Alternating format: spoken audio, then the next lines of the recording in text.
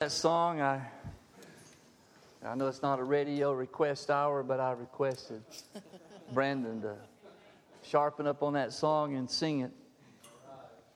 This morning I'm preaching on a title, The Great Debate.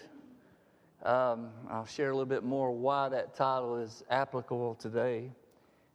Just recently, in the last few days, I got my copy of a new book that was just released by Larry Taunton.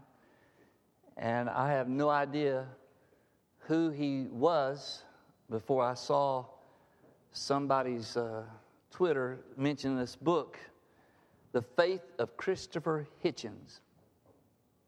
And how many are familiar with Christopher Hitchens? Probably some of the younger ones are. And I got to reading some of the previews, so I pre-ordered it. I started it this week. Christopher Hitchens died about 5 years ago from esophagus cancer, but he was one of the champions of atheism, British-born, notorious for debating anyone. He would take on anybody to debate them about the existence of God. He was a crass, kind of crude person to just intimidate people. And so Larry Taunton took him up on that debate challenge, and after the first debate, they became friends. Really an interesting friendship between a Christian apologist and a notorious atheist. And actually, they spent time together after he got his diagnosis, and I'm not really sure if Christopher Hitchens came to faith, but they had a great respect for each other, and at least Larry Taunton had a chance to minister to him and share the gospel with him. In fact, on one of their cross-country trips, Larry was driving down to Birmingham. He lives in Birmingham from Washington, D.C., where he picked up Christopher Hitchens, and Hitchens was sitting there reading the Gospel of John, asking him questions. So, and you've all probably heard about Bill Nye and Ken Ham's debate and the classic ones of Richard Dawkins and John Lennox. And I really don't like them. I probably haven't watched any of them all the way through because debates just kind of start grating on me, because when people start yelling at each other, they lose me. So you already know that I've watched very little of the presidential debates. You know, the hollering and the yelling, I just like, I can't handle this. But I'm not referring this morning to those kinds of debates. But we are in the midst of some remarkable debates. Let me just mention a few of them. Here's one of the debates: whether or not a transgender person can use public restrooms designed for the opposite gender of what they are, he or she is biologically. North Carolina just passed a law preventing transgender people, like a man who says he's really a woman, from him going into the same bathroom with your teenage daughter. Okay? Sounds kind of a pretty good idea, doesn't it? But yet businesses threatened to stop doing business with North Carolina. And among them was the NFL's front office. The NBA threatened to remove their All-Star game from Charlotte. This is one of the great debates, same-sex marriage. Now, you might think since the Supreme Court made a ruling that debate is over with. It's far from over with. But the issue of marriage license to two women or to two men who want to be married, it's a great debate. The issue is not outside of the church either. We think that's just a political issue or social, or it's reserved for judicial branches of our government, but it's seeped into the church. And what about tolerance? You speak out about transgender issues and homosexuality and same-sex marriage and all of those things, and you could be in danger of spreading hate speech. Did you know that? Just by disagreeing with it. There may come a time when a mayor of a large city will ask all ministers who preach that Sunday to send their notes to City Hall to see if they're speaking out against those issues. But wait a minute, I think that's already happened. That very thing happened in Houston, Texas, where the mayor called for all the pastors to turn in their transcripts of what they preach. We're not talking about Moscow, we're talking about America. So here we are. In places like Canada, it's already criminal for you to make some statements about certain issues. And it's coming to America, even abortion. That debate continues on and rages on. Now, this is the starting point for this message. I'm going to take you to 1 John chapter 2 and 3 and 4, and we'll also look at chapter 1 briefly. This is just a starting point because these debates that I just mentioned to you are not outside the church. They're now within the church. Some churches, some evangelical church. And when you hear the word evangelical, I don't know what it means to some people, but here's what I think it should mean. Evangelical means a church or a person who believes that the sacrifice of Jesus on the cross, his blood atones for their sins, and they repent and turn to him, and he saves them. Not the church saves them, but he saves them.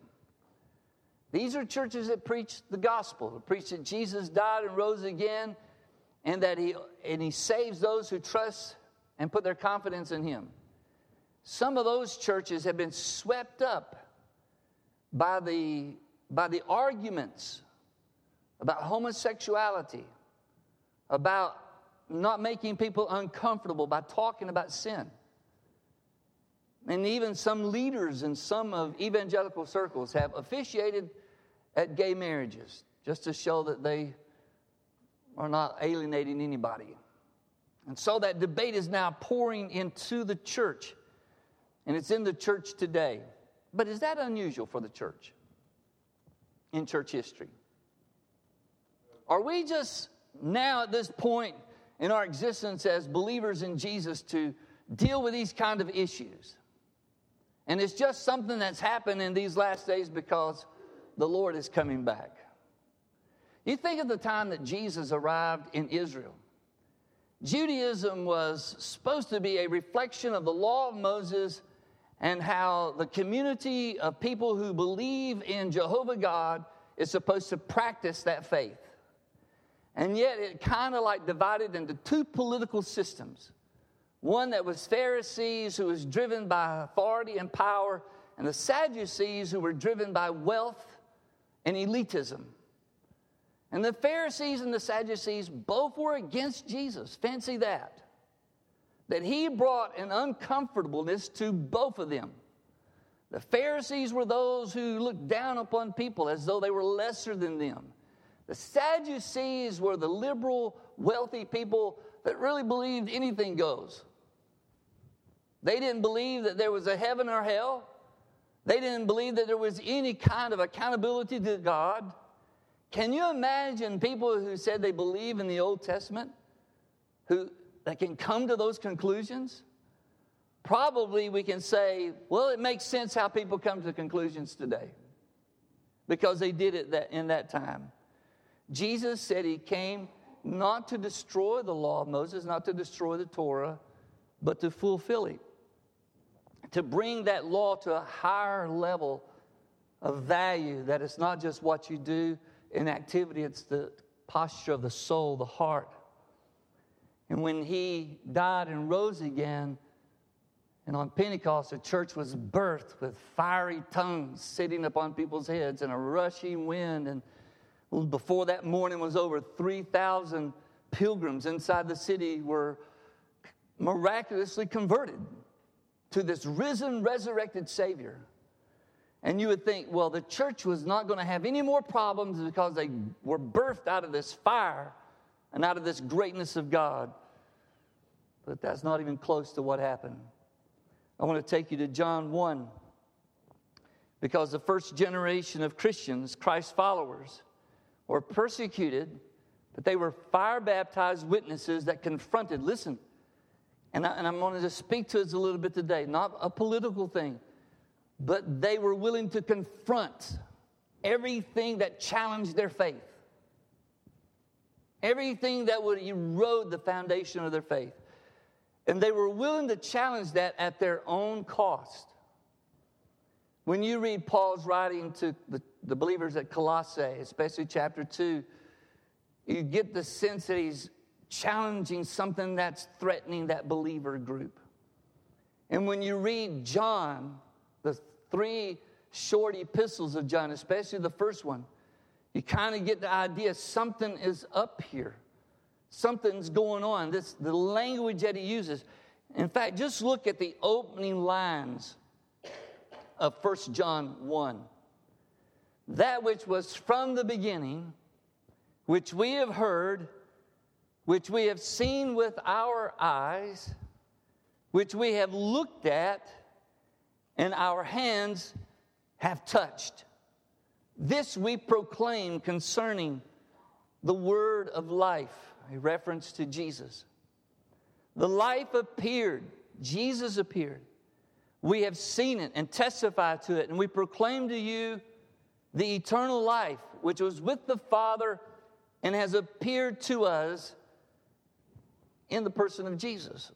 Verse 3, we proclaim to you that we have seen and heard, so that you also may have fellowship with us, and our fellowship is with the Father and with His Son, Jesus Christ, and we write this to make our joy complete. This is some of the most unusual sentences that you'll see. Absolute dependence on the witnesses. He says, we are there, we heard him speak, we were in the audience when Jesus taught, we heard him. And he even said, our own eyes, we saw him. And if that wasn't enough, what's the most famous person you've touched? Jesus. He says, but we touched him. Why would he go to that extent to say he was a real person? We looked at a real person. We heard a real person with our ears, with our eyes. And not only that, we could touch him. We could say unequivocally that he is a real person. Why would John start that letter like that? We're going to read some more things on down in chapter 2 here in just a moment. Because there was heresy and error infiltrating the church that was threatening the reality of Jesus. And that error was called Gnosticism. Now I'm going to put up a slide here as to what Gnosticism was about. It was part of the Greek philosophical mystery religion system. And so it was, can I just tell you, it was highbrow. It was people talking about a lot of things that didn't make any sense. In other words, their idea was all matter, all physical matter is evil, and the only thing that's good is the spirit realm, but who knows what's out there?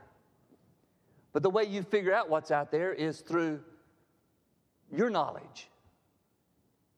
So if something pops into your head, that's valid.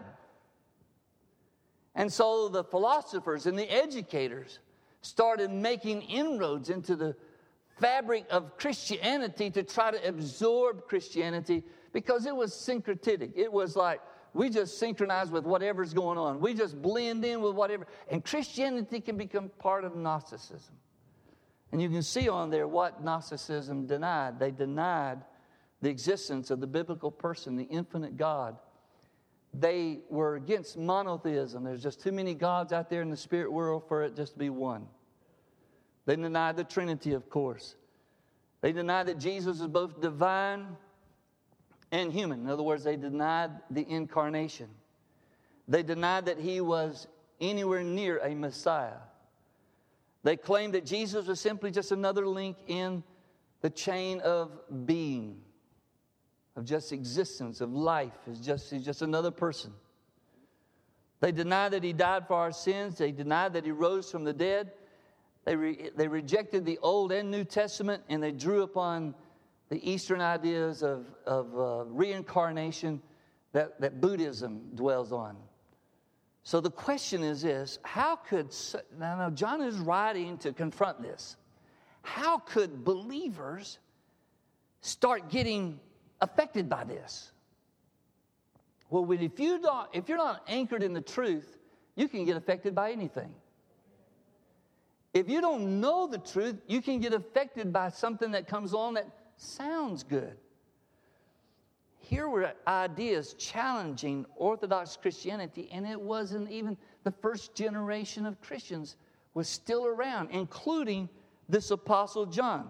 This is why Paul wrote to the church at Colossae saying, you've got to be aware who Jesus is, that in him dwelt the fullness of the Godhead bodily, not in an idea. He wasn't a concept. He was a real person.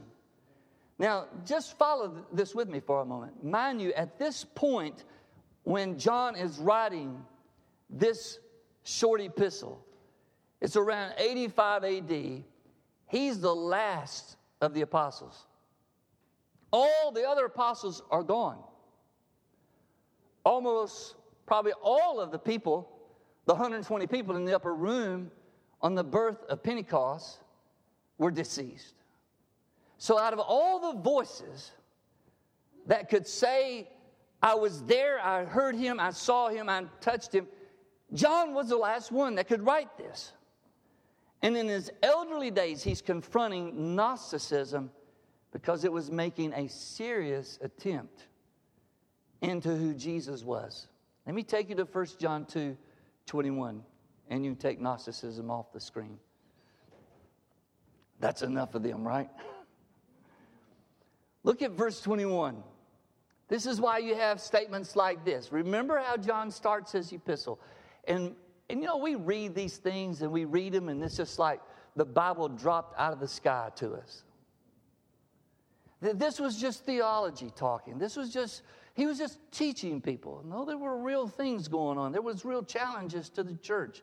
And John was writing because he saw the challenge. It wasn't like, I'll just blow that off. They'll never listen to that.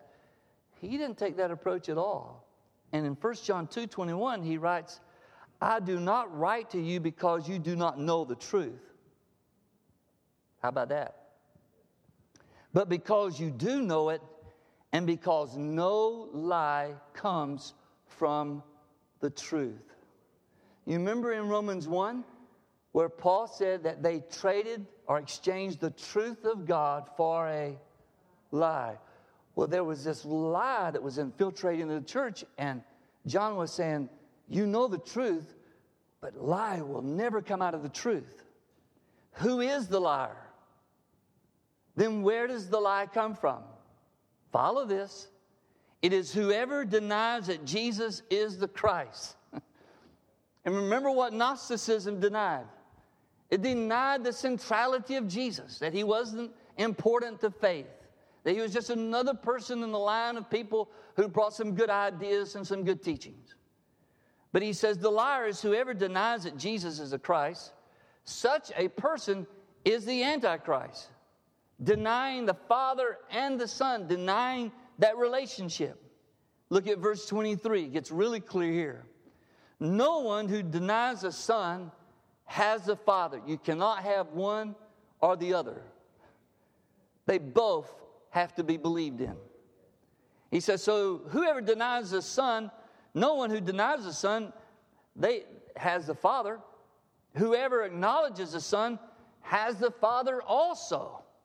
As for you, watch this, see that what you have heard from the beginning remains in you, what you've heard from us. If it does, you also remain in the Son and in the Father. And this is what he promised us, eternal life. Watch verse 26. I am writing these things to you about those who are trying to lead you astray. Astray from what? Astray from what they've been preached to. The orthodox of the faith. And as for you, the anointing you receive from him remains in you, and you do not need anyone to teach you. You do not need these people to enhance what I told you. But as his anointing teaches you about all things, and as that anointing is real, not counterfeit, he's talking about things that come in that's a counterfeit to the truth.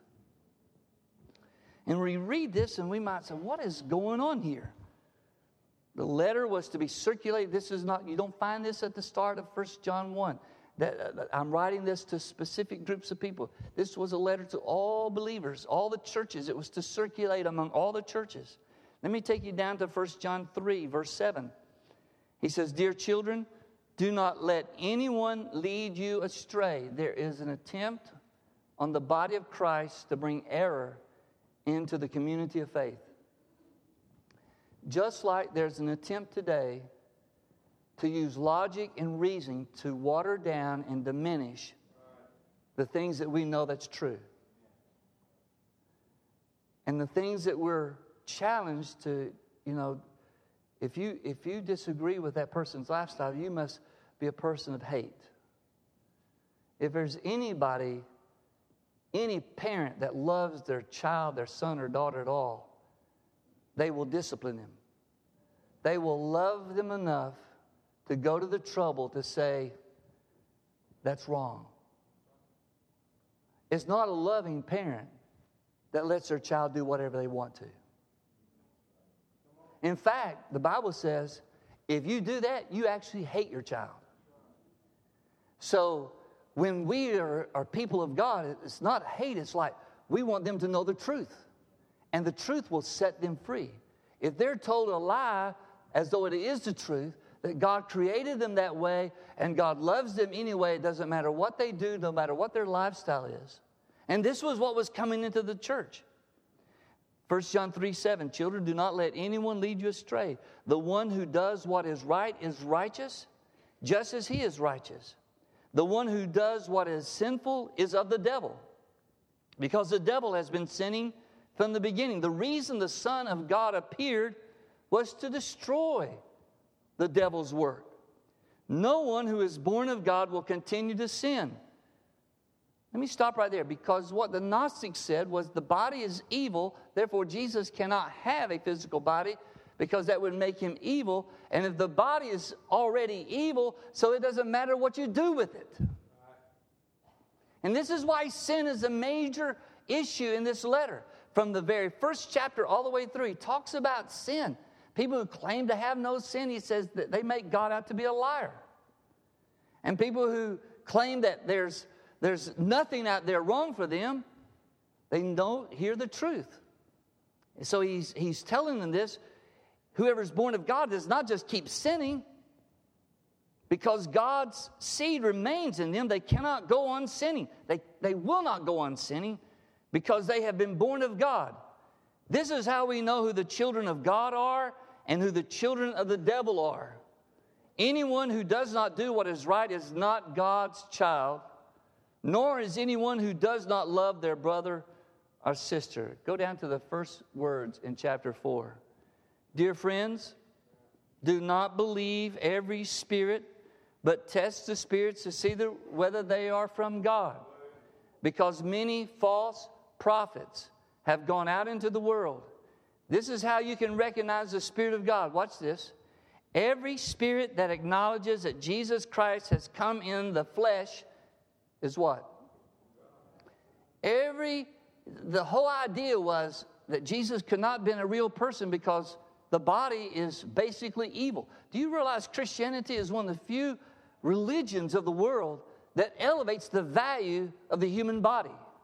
So much so to the point that Paul says to the people in Corinth that he not only saved your soul, he saved your body for his habitation. That your body is what? The temple, the dwelling place of the Holy Spirit. That's to elevate the body. There's never a place where the soma, the body as it is defined as basically evil. We have a sin nature in us that has an affinity to sin and to break the rules. But the physical body, God created it for his habitation. And he's telling them, Jesus is speaking the words to John and the apostles, and here's John telling this congregation what they need to go back to put their faith in. What John is basically doing here with his letter is raising up leaders to say, he's way up in age. He knows he doesn't have much time left, so he's writing this to put it in the hands of other people. And one of the leaders that John influences is a man named Polycarp. Polycarp lived to be 86 years of age and was martyred around 144 AD. So he was a young man when he had an association with John the Apostle. And John discipled him. Polycarp discipled Irenaeus. And Irenaeus was the one who gave us almost all the information about all of this, because hardly any of Polycarp's writings survived. But Irenaeus would make references to them, and his writings survived.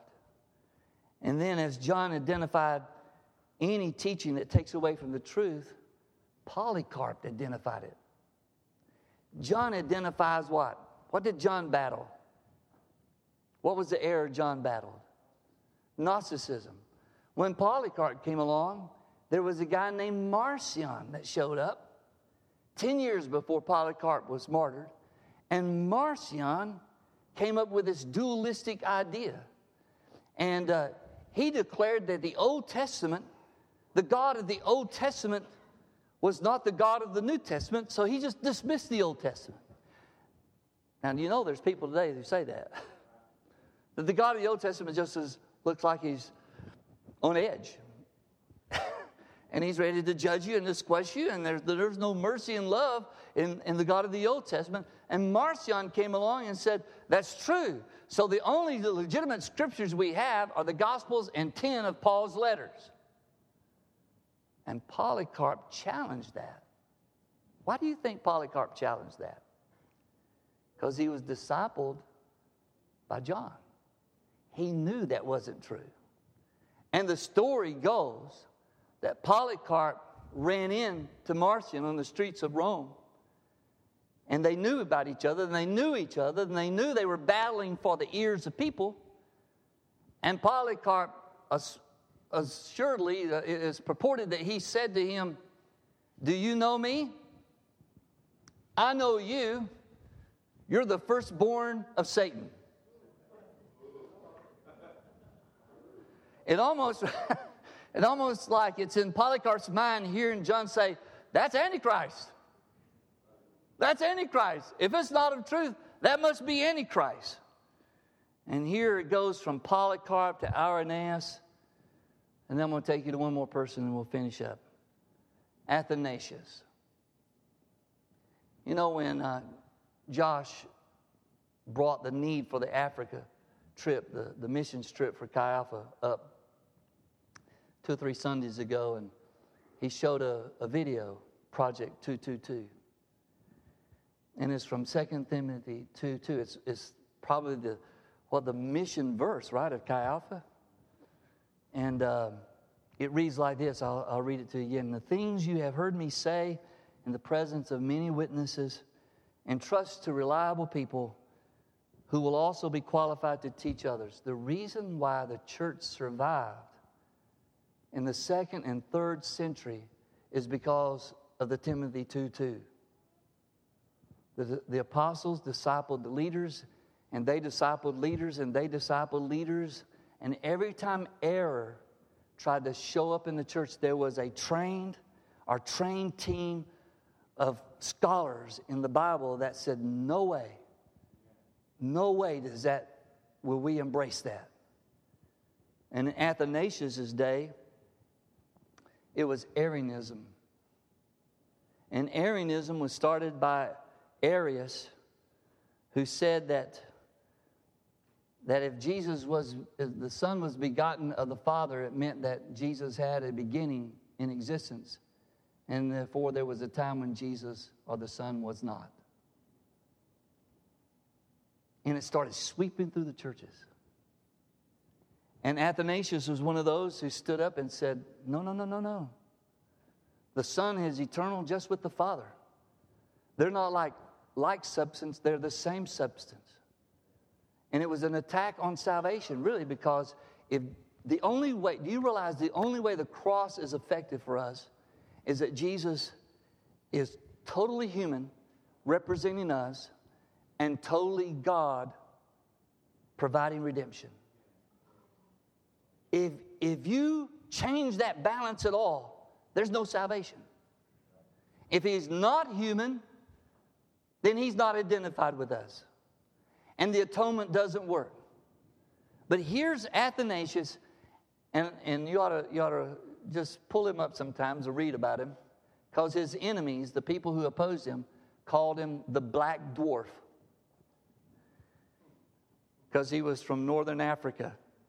And here's this short, dark-skinned scholar standing up to this avalanche of error. And it got so divisive. You've probably heard of the Council of Nicaea. It got so divisive. The competing interests for the churches between Arius and Athanasius that Constantine called for the Council of Nicaea. 1,800 bishops were invited, and 300 showed up because most of them didn't want to get involved. And when it was all said and done, that little short man from Alexandria, Egypt, convinced the ones that was there that truth was what they had learned all through their years, and that Arius was a heretic. And that was the settled verdict. Arius was exiled, his teachings was opposed, and you think all is well, right? Well, over the course of Athanasius' 45 years as a pastor, he spent 17 years himself in exile. Because Arius would get out of exile, come back and start it all up, and then they'd send Athanasius off to exile. And this battle raged on for a number of years. And it came about that Athanasius and truth won out. Now, I want to tell you, Brandon, you can come to the platform. This has never went away. The Trinity that we believe in. We just, in this song, this is why the Nicene Creed came out, is what do we believe? This is the standard of what we believe. And they charted out. We believe in God the Father. We believe in Christ the Son. We believe in the Holy Spirit. 3 in 1, the Trinity. I've sat right here in this building with just me and another person. Not in a debate, but kind of a debate over this whole idea of Trinity. This person just couldn't wrap his mind around it, and he didn't believe in it, and he believed it was just a teaching of the Catholic Church, and that it was just conditioned on as a result of the Catholic Church and its power. And I remember asking him this. It's called the Jesus Only Group. And they don't baptize people in the name of the Father, the Son, and the Holy Spirit because they don't believe in the Trinity. They baptize you in the name of Jesus only. I said, do you think when Mary was conceived with the Son of God in her womb that he was truly God at that point of conception? He says, yes. I says, then who is running heaven if there's no Father and there's no Holy Spirit? Is Jesus, if he's all three of them, how does that work? And how at his baptism does a voice speak from heaven saying, this is my Son in whom I please, and the Holy Spirit descends like a dove and lands on his shoulder? But yet Arianism has never went away. And this is why I share this with you, because I want you to brace yourself for what's ahead, because the church, we, the people of God, are going to be challenged with great debates. And here's what we got to do, if you'll stand with me. We got to be willing to say, whatever the cost is, I'm going to plant my feet on truth, and I refuse to budge from it. This idea of Gnosticism is so prevalent in atheism that atheist professors in some of the colleges and universities try to convince their students that Gnosticism was the original Christianity, to try to gut it of its truth so that it'll be easier to attack the teachings of Jesus and the reality that He is the Son of God. I don't know how salvation works, but I know it works. You know, one of my greatest privileges was voting in the presidential election in 1972. Barely missed 68. I was 17. Could not vote. But in 72, I went in and pulled the lever. That's something you don't do anymore. Pull the lever. And I pulled it for Richard Nixon. About 2 years later, he's on a helicopter doing this, leaving the Oval Office under threat of impeachment. I said, the first president I get to vote on. But in that group, in that John Dean and that drama, I want to tell you something. You haven't seen anything on Fox in your lifetime that comes close to what was going on with the Watergate scandal. Nothing they have today touches it. It was drama, high drama. And there was Chuck Colson, Nixon's hatchet man, who was caught with an FBI confidential file of a target that they were going to slander. And he went to prison for it. But as he was getting ready to go to prison, some Christian, if you want to read his story, it's in a book called Born Again by Chuck Colson. These guys came to him and started witnessing this Ivy League trained, ruthless attorney, Chuck Colson. Somebody gave him C.S. Lewis's book, Mere Christianity, and he started reading it.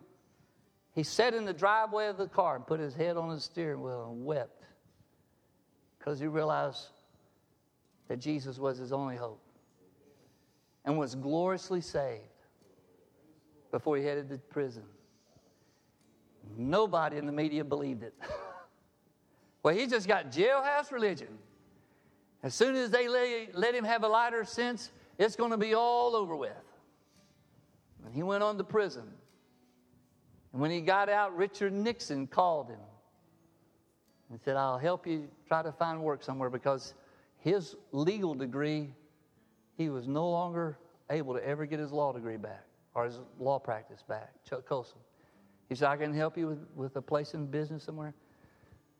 And Colson paused, and Nixon says, and I hope you're not planning on making this prison stuff a ministry. That's exactly what he did. Spent the rest of his life with Prison International Fellowship. Totally changed. I don't know how salvation works, but I know it works. Bow your heads with me. Lord, if there's anyone here that's wrestling with doubt, that's struggling with some of the debates that's all around us, that's making its way into the ranks of your church, I pray today that the voice of your Spirit would speak so clearly to them the truth that separates them from that struggle and that relieves them from the pressure of them trying to figure it out. I'm praying for people in this room who are trying to trust you, but they're struggling to. I pray, Lord, that today will be a step forward for them, a step of putting their hands to your promise with a new commitment. Lord, I'm not going to let go of your truth. No matter how strong the voices in my own head and the voices outside of me are suggesting otherwise, I want to put my feet on your truth and be determined to stand there. I know this is an unusual altar call, but if that's you, I want you to step out. If you're struggling to trust Him, things are coming against your mind, voices outside of you are coming against your thinking, and you feel like, am I right? Is this true? Is this true? Can I really trust this? And we're going to pray with you. We're going to pray for you because God doesn't want you in this struggle. He doesn't want you weak in the struggle. We're going to face things, but He doesn't want us to be weak. So just come and pray, and come and surround people with prayer. And if you're dealing with things in your own life that you feel like you're shaky, you don't know if you're going to stand the pressure and stand the storm.